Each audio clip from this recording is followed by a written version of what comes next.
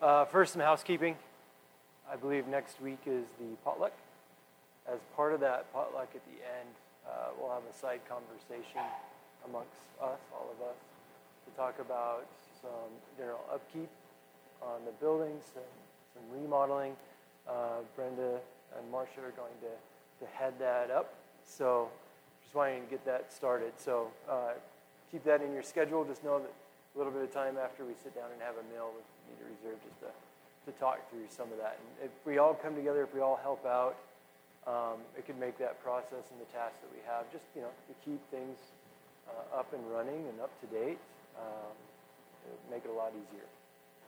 So it's the housekeeping for this morning. If you haven't been with us over the last, I think this will be the 5th week, we've been studying the Sermon on the Mount and working through the Beatitudes.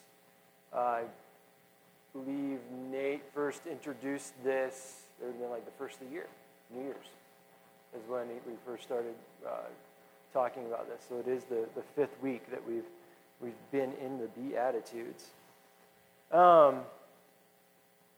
If you've been here, this may be a little bit redundant, but just to summarize some of what we talked about, what are the Beatitudes? Well, the Beatitudes are the beginning of Jesus' Sermon on the Mount. He says, blessed are, starts in Matthew 5, verse 3. Blessed are the poor in spirit, for theirs is the kingdom of heaven. Blessed are those who mourn, for they will be comforted. Blessed are the meek, for they will inherit the earth. Blessed are those who hunger and thirst for righteousness, for they will be filled. Blessed are the merciful, for they will be shown mercy. Blessed are the pure of heart, for they will see God. Blessed are the peacemakers, for they will be called children of God. Blessed are those who are persecuted because of righteousness, for theirs is the kingdom of heaven.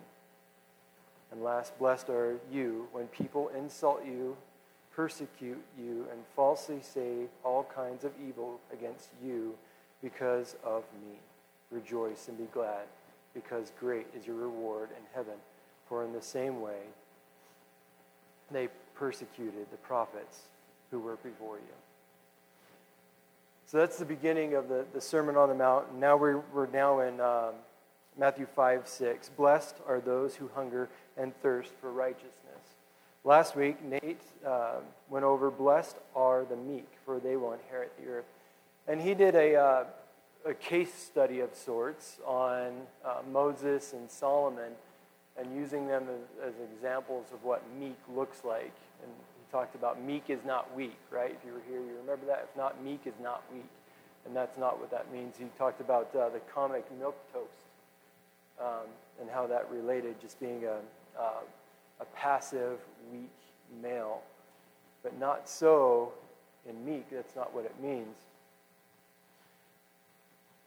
Meek means understanding where you stand in the eyes of God, self-controlled, understanding your own or his iniquities. Not his, like not in God his, but his is in the person his iniquities. Humble, being angry at the right time and silent at the right time. And that is meek. What's interesting, and I'll add to Nate's sermon, is if you skip over to Matthew 11:28, and something that we can actually look at throughout all of the Beatitudes and help define the Beatitudes. So Matthew 11:28, Jesus is speaking here, and he says, come to me, all who labor and are heavy laden, and I will give you rest. Take my yoke upon you and learn from me. Pay attention here. Learn from me, for I am gentle and lowly in heart. Humble, right? That's some of your translations may also say humble, lowly in heart, and you will find rest for your souls. For my yoke is easy and my burden is light. What he's saying there is, I am meek. I am gentle and humble. And we can look at all the Beatitudes and see Jesus in each one of them as an example. He was all of those. He's telling us what the attributes of Christ followers should be. That's what he's saying. Blessed, blessed, you're blessed if you're this, you're this. As a Christ follower, this is an attribute of yours, or should be an attribute of yours. But ultimately, Christ is each one of the attitudes, all on his own. And we can see that as we dig in. So let's jump in.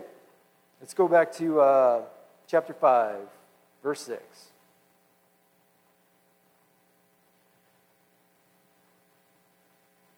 This is the fourth beatitude. It says, "Blessed are those who hunger and thirst for righteousness, for they will be filled." It's interesting to me. I never would have thought that small of a phrase or a passage could take up a full sermon. It just doesn't seem like enough content, but when you really start to study it, it's plenty. We plan to get all the way through the Sermon on the Mount, and I've got to tell you, hold tight. There's a lot of information here. We're probably going to be going through this for several months, but it's rich. It's so good. Blessed are those who hunger and thirst for righteousness, for they will be fulfilled. Again, to go back, what does blessed mean? What does it mean to be blessed? To receive a blessing, be blessed by the Lord. It's one of the, it's a word, blessing or blessed is something, it's a word that we use as Christians a lot, right? Have a blessed day. We ask for a blessing on the food before we eat. What do we say when someone sneezes? Bless you. So we use it regularly, but what does it mean? What does blessed mean? Well, in this case, blessed in the Greek, the nearest English translation that we have is happy. But if I'm honest, I don't think happy is a deep enough word for blessing, right? So if you're blessed, you're happy. You're happy. Really, I think, and even looking through the Strong's Concordance, that fortunate, well off, joyful would be a better definition of blessed. And when I say fortunate and well off, I don't mean in the sense of material things. I don't mean that, but instead, fortunate. We're fortunate to have received Christ's grace. We're fortunate. We're well off, right? Our trajectory was a whole lot different before Christ than it is now. We're very well off. So it just needs to go a little bit further than just happy. Happy is a good word too. But ultimately, joyful. And the type of joyfulness, the type of happiness that is tested, and your joy will be tested, right? The type of joy that is tested is unwavering joy in Christ. That is what it means to be blessed. Unwavering joy in Christ. Nothing can happen that will get in the way of that. Nothing can happen that will disturb your joy, that will change your happiness. That's blessed. Romans 4:7 says, "Blessed are those whose lawlessness deeds are forgiven and whose sins are covered. Blessed is the man against whom the Lord will not count his sin." Then moving a little bit further into the passage, once we get through blessed, and blessed works for each one of those beatitudes, right? But as we get a little bit further, we go to, blessed are those who hunger and thirst for righteousness. So just to dissect and break apart this passage, hunger and thirst for righteousness. It's really interesting that Jesus uses hunger and thirst because he uses it a lot. He continues using it. And he uses it a lot in his different, and what he's saying as an analogy. How many people here have fasted? That's old people that have fasted. How long? What's the length of time? 3 days? 5 days? This isn't a competition. That's not why I'm doing it. How many days? Wow. That's a lot. So I fasted. I was younger. Fasting, by the way, is very much biblical. We're actually going to cover that later in the Sermon on the Mount, prayer and fasting. They're very much biblical. Fasting is a form of worship. It's a form of denying thyself. And when you're asking or praying for something, you're denying the simple things, right? As a form of worship. And so I've fasted. I was young. I haven't fasted for a long time. I fasted because my cousin was fasting. So I did it too. And I think I maybe made it a little over a day. But I've got to tell you, I've never been so hungrier in my life. And I'm sure many of you that have fasted can attest to this, that's all you can think about is food. At least for me, I could only think about food. It was in my mind all the time. I'm hungry. Maybe I was just a young man and needed to eat more. How many of you have fasted completely? Food and water. No water.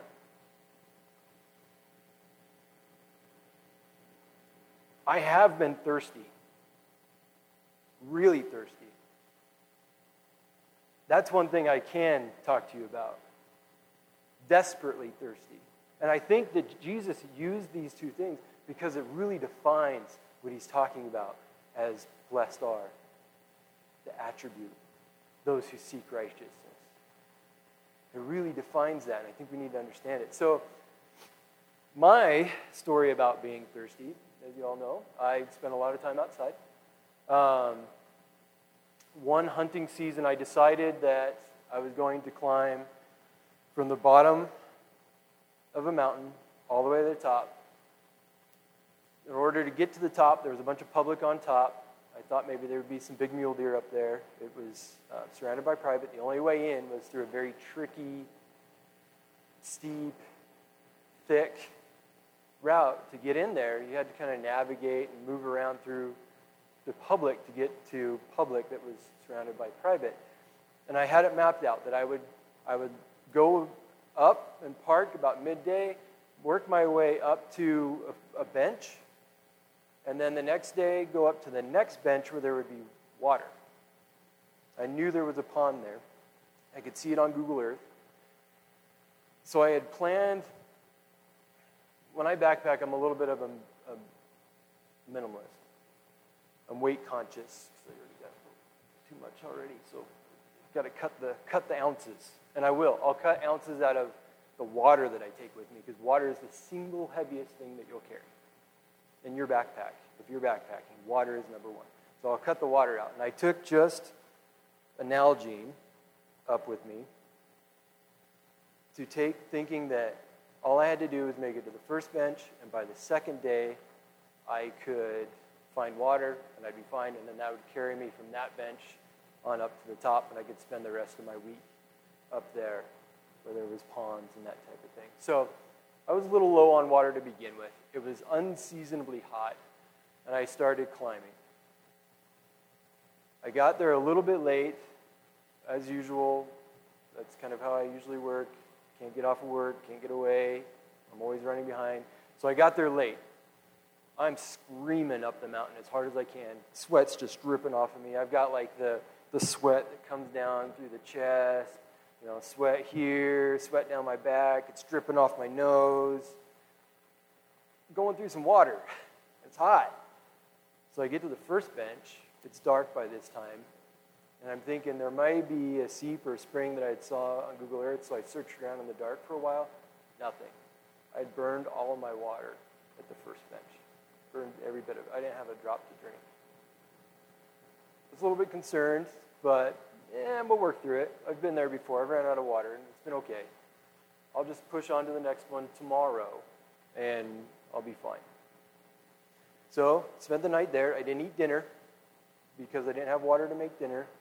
I didn't make any coffee the next morning. I didn't make breakfast the next morning. And oftentimes what we'll do when we don't have water, we'll take the coffee grounds that we would have put in our coffee, and I'll just put them in my lip, kind of like chewing tobacco, and just suck on those grounds, and it's a lot better than having a caffeine headache. So next morning, wake up bright and early, still unseasonably hot and dry, start trekking for the next bench. I never been up there. Took a lot longer, was a heck of a lot harder. I actually didn't realize that I had to go and then skirt across the cliff band and then go up. A lot harder than I thought it would be. By this time, I'm like parched. I am out of water, and I am thirsty. My mouth was dry, starting to get a headache. Your vision starts to blur a little bit when you get dehydrated. You can like feel the pain in the back of your eyeballs. I pull up to the pond that I was going to get water from, and the cows had been in it. Like beef cows had been in it. There was cow poop all around the outside of it, cow tracks going in, mud from the cows getting out, and it smelled like urine. It smelled like cow urine. I'm not joking. This is bad. This isn't good. This is my water source. This is what I came to this spot for, and really the hinge point for me. So I got out my little pump that I've had now for 15 years, and I went to pump the water, and I pumped it into my Nalgene bottle, and the green yellowish color that it was in the pond is the green yellowish color that it came out. I've never had that little pump not purify the water. It didn't. It still smelt terrible. Worse yet, it had like this white froth because it went through the filter and came out, so I had like a froth. So now my Nalgene bottle's contaminated with this urine. And it was urine. So I tried to take a drink. I gave it a good shot. I opened it up and I put it to my lips, and I couldn't do it. I gagged a bit, and I sat there and pondered, and I thought, well, maybe I'll make coffee out of it. Maybe I can take it, one, boil it so I know it's sterile. Two, cover it up with coffee so that it gets rid of the taste. And I did. I put the coffee grounds in it. I boiled it. You know how when you boil noodles, like right before it boils over, it gets like this frothy kind of thing as it's boiling and simmering? It did that. The only problem was the froth was like froth, and it left a crust around my container, my pot that I was boiling. It left like a greenish yellow crust around that. Threw in the coffee grounds, tried to drink it. It went into my mouth. It came out of my mouth, and I was done. I could not get myself to do it. So now it's, do I keep going? Do I push on? Because if I get to the top of this thing, I am going to be in big trouble if I run into the same situation. If I get to the top and the ponds that I see on Google Earth on top are in the same condition that the pond is down here, oh man, I don't know what I'd do. But I wouldn't be good. It would be a really hard, long way out, and it probably wouldn't have ended up well. So I start climbing up, and I get halfway up, and this is stupid. It is stupid. This is a dumb idea. I'm going to hurt myself. So I turn around and come back. So all of that way that I went up, I had to come back through. It's piping hot, sun's out, no clouds, I'm dripping sweat, I'm dehydrated as all get out. All I want is water. The only water I have is absolutely disgusting. I come all the way back out. I didn't stay the night. I just bombed off the mountain, came all the way out, and there was a creek in the bottom where I had started. There was a creek down there. So I'm like, yeah, I can drink some water. I can get some water. Problem is, everything I had was contaminated. Everything smelt like cow urine. My pump would not pump clean anymore. My pot was completely contaminated. If it smelled like the urine, it had crusties from the foam on it. It's nasty. And I just couldn't get myself to do that. And I thought, well, then I'll just drink it. I'm thirsty. I'll just drink it. But I've had Giardia. That's not a pleasant experience. I've gone through that. It's painful. It hurts. It's not fun. It's a really, really bad flu. I don't want to do that again. So I left that water and started down off the mountain. I was so thirsty coming down off that mountain. I don't know how fast I drove, but I know it wasn't the speed limit. And it would have got me in a lot of trouble. But I flew down that mountain, got back into town, went to that little gas station there in Orchard Mesa off the highway, go to the back. I grabbed a bottle of water. I wanted to be kind, nice. Wasn't trying to make a scene. There was two people in front of me. And I just remember being like, get out of the way so I can pay for this water and drink it. Like, get done. Buy your stuff, pay for your gas, like, move over. I ran out of patience, cracked the water, I drank it right there in line, went up front, paid for my drink, and as I was leaving, walking through the door, I could feel my blood getting thinner. I've had that happen twice, where I've been so dehydrated that I felt my blood getting thinner. It's a weird feeling, but it's true. It's like your blood pressure drops, you like feel this warmth throughout you, and I could feel like the water just in my stomach, and it felt so good. That's the thirst that I think Christ is talking about here, where you can't go any further,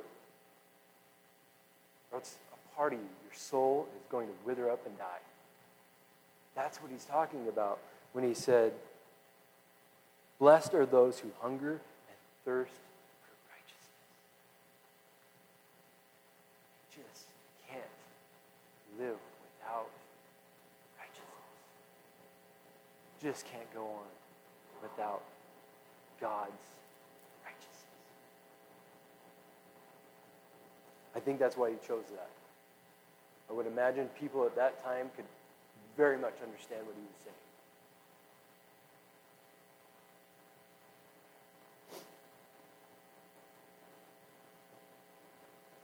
So what is righteousness? What is the godly righteousness that Christ is talking about? That's the next part of this verse is righteousness. So what are we thirsting so much for?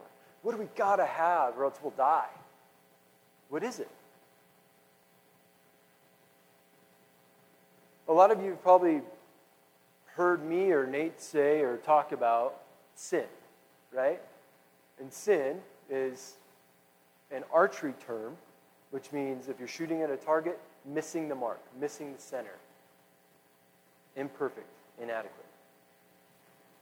The center's perfect, that's a 10. Anything other than that is not a 10. And that's what that means. That's what sin means. And when I think about righteousness, I think about if you are righteous, or if you look at God's righteousness, that's the 10. That's the center of the mark. That's perfection. Important to note here, I'm not talking about self-righteousness. Please hear me say God's righteousness. Self-righteousness is not righteous at all. It's the opposite. So let's go to 1 Corinthians.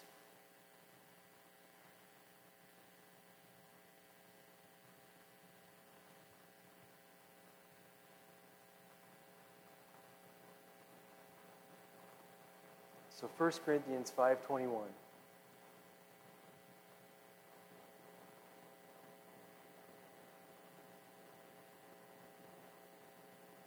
We read here, for the sake he made him to be sin, who knew no sin, so that in him we might become the righteousness of God.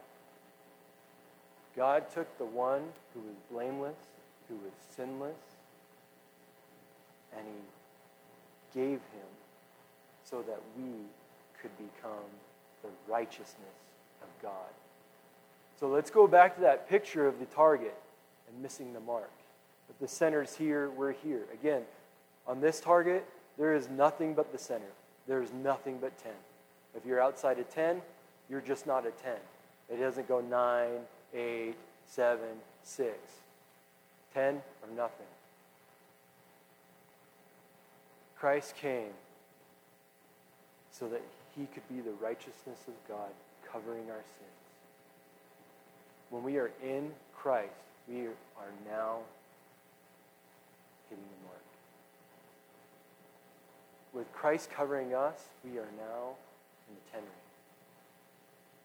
Without him, we are off the target. Another analogy that I like to think of when we talk about righteousness and God's righteousness is riding a ship. Not riding as in like writing with a pen, but riding a ship is in navigation. So riding a ship means to turn it towards its destination. In the 18th century, sailors didn't have, obviously, common navigation equipment that we have today. They didn't have GPS, sonar, all of those things where you could set waypoints and stay on course. But instead, they used the sun, the moon, and the stars. They had a device called a sextant. And this was a tool that they would use at night to look at the stars. They knew what stars are which and where they were in relation. They could look at through this sextant, and it had a few dials and different things they could change, and it would give them their location. You do this 2, 3, 4 times, now you have a path. And then what they would do is they would take those points as they moved along, 1, 2, 3, 4, okay, here's my line in the direction I'm going, but I want to be over here. As you can imagine, in the great blue sea where there's no landmark, there's nothing to tell where you're at, there's nothing to base that off of, they would use that sextant to find their location, find their general direction, look at that and how it corresponded with where they wanted to be, and then they would right the ship to then sail towards their location. And they would do that over and over and over again, going back and forth, moving to and fro until they finally got to their destination. In a lot of ways, that's how I look at God's righteousness. I'll explain a little bit more. Go to Romans chapter 3.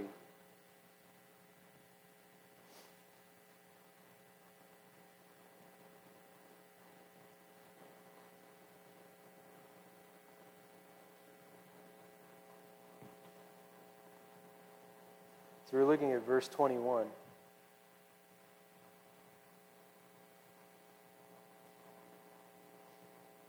It says, "But now the righteousness of God has been manifested apart from the law, although the law and the prophets bear witness to it. The righteousness of God through faith in Christ, through faith in Jesus Christ, for all those who believe. For there is no distinction, for all have sinned and fall short of the glory of God, and are justified by his grace as a gift through the redemption that is in Christ Jesus." The course that we were on, we have all sinned and fall short of the glory of God.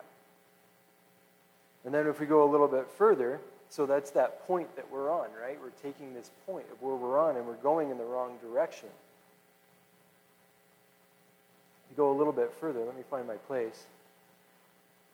So we left off, justified by his grace as a gift through the redemption that is in Christ Jesus, whom God put forward as, I can't get that word, sorry. Somebody tell me what that is. Thank you. By his blood, to be received by faith.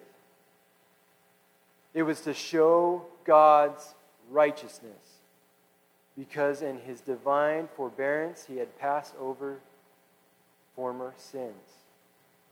It was to show his righteousness at the present time, so that he might be just and the justifier. We'll talk about that a little bit more, of the one who has faith in Jesus. Through Christ, God shows his righteousness by changing our course. We had all sinned and fallen short of the glory of God. Our self-righteousness could never get us there. The line that we were taking, the path that we were taking, the heading that we had was in the wrong direction. But God's righteousness, the grace that we find through Christ that covers us, realigned our heading, realigned our direction back towards God. And that's another example of how I see righteousness, godly righteousness. It's also interesting, we look at the just and the justifier, where God is both He is both just and the justifier. What would you say if someone committed offense against you, broke the law? We could think of any number of different examples of what that might be. Maybe they, use an extreme one. They killed your brother. They went to court. But the judge forgave them because that's who he is. There was he wasn't reprimanded for the crime that was committed, right? Nothing was done, but he just forgave them. Is he a good judge or a corrupt judge? It's not a trick question. I'm not going to... He's corrupt. He's a corrupt judge. Someone needed to be punished for the crime that was committed. And that's the same that we see in our salvation with Christ. Someone needed to be punished. But in order for God to be both just and the justifier, he sent his Son to be that punishment for our sins. Because he's a just God. That's just a little tidbit. So moving on into the passage, let's go back to Matthew 5:6.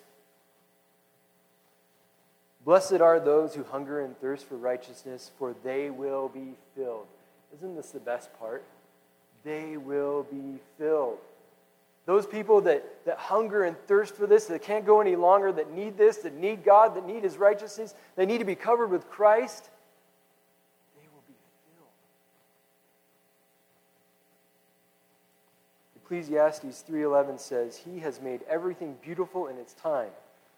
Also, he has put eternity on man's heart, yet so that he cannot find out what God has done from the beginning to the end. Eternity's on our hearts, but we cannot fathom. We can't even begin to fathom what he's done.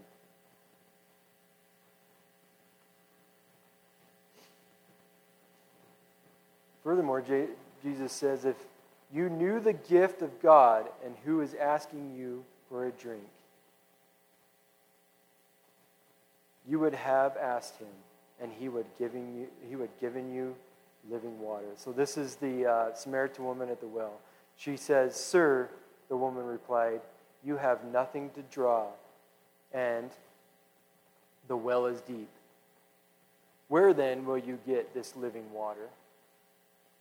Are you greater than our father Jacob, who gave us this well and drank from it himself, as did his sons and his livestock? Jesus said to her, everyone who drinks this water will be thirsty again. But whoever drinks the water I give him will never thirst.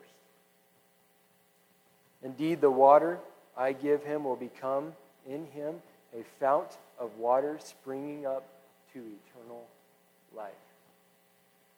It's not haphazard that Jesus uses hunger and thirst throughout all of his different points.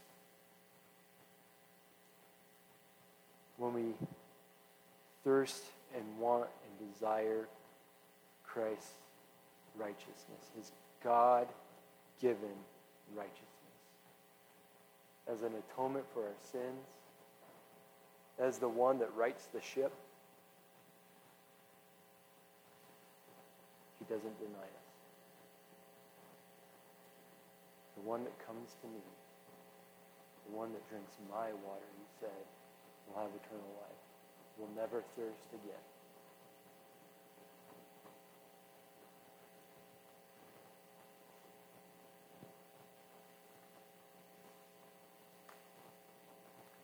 Attributes of Christ followers.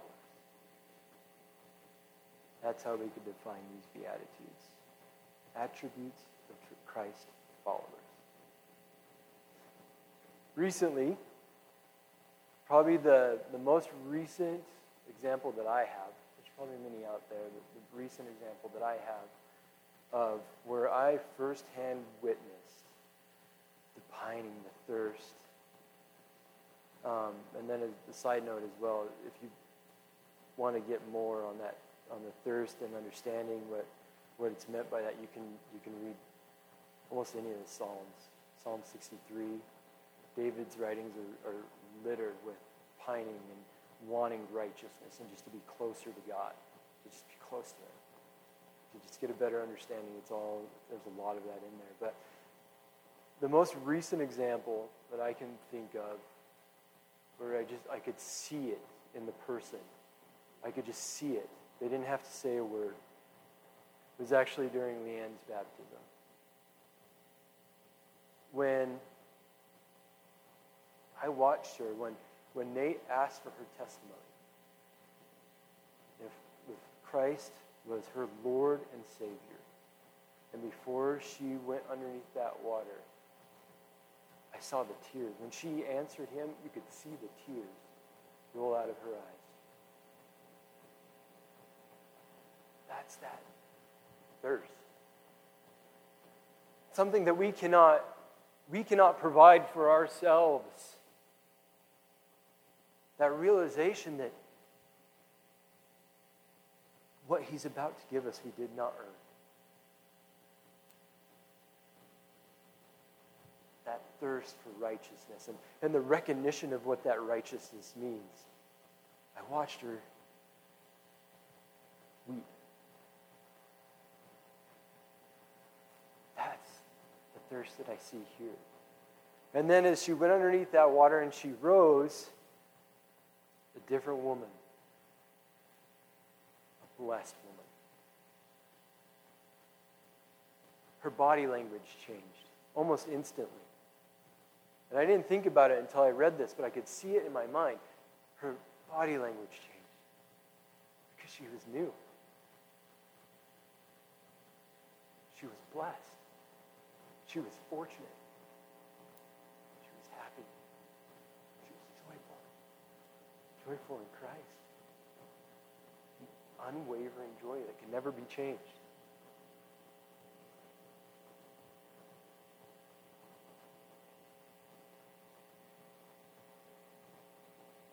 She was filled.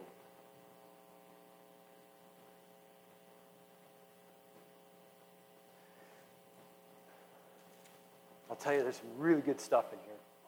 And hang with us. It's going to be long. This is going to be a long study.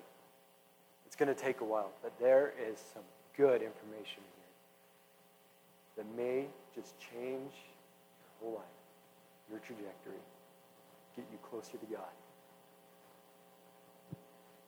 Amen? Who has a communion?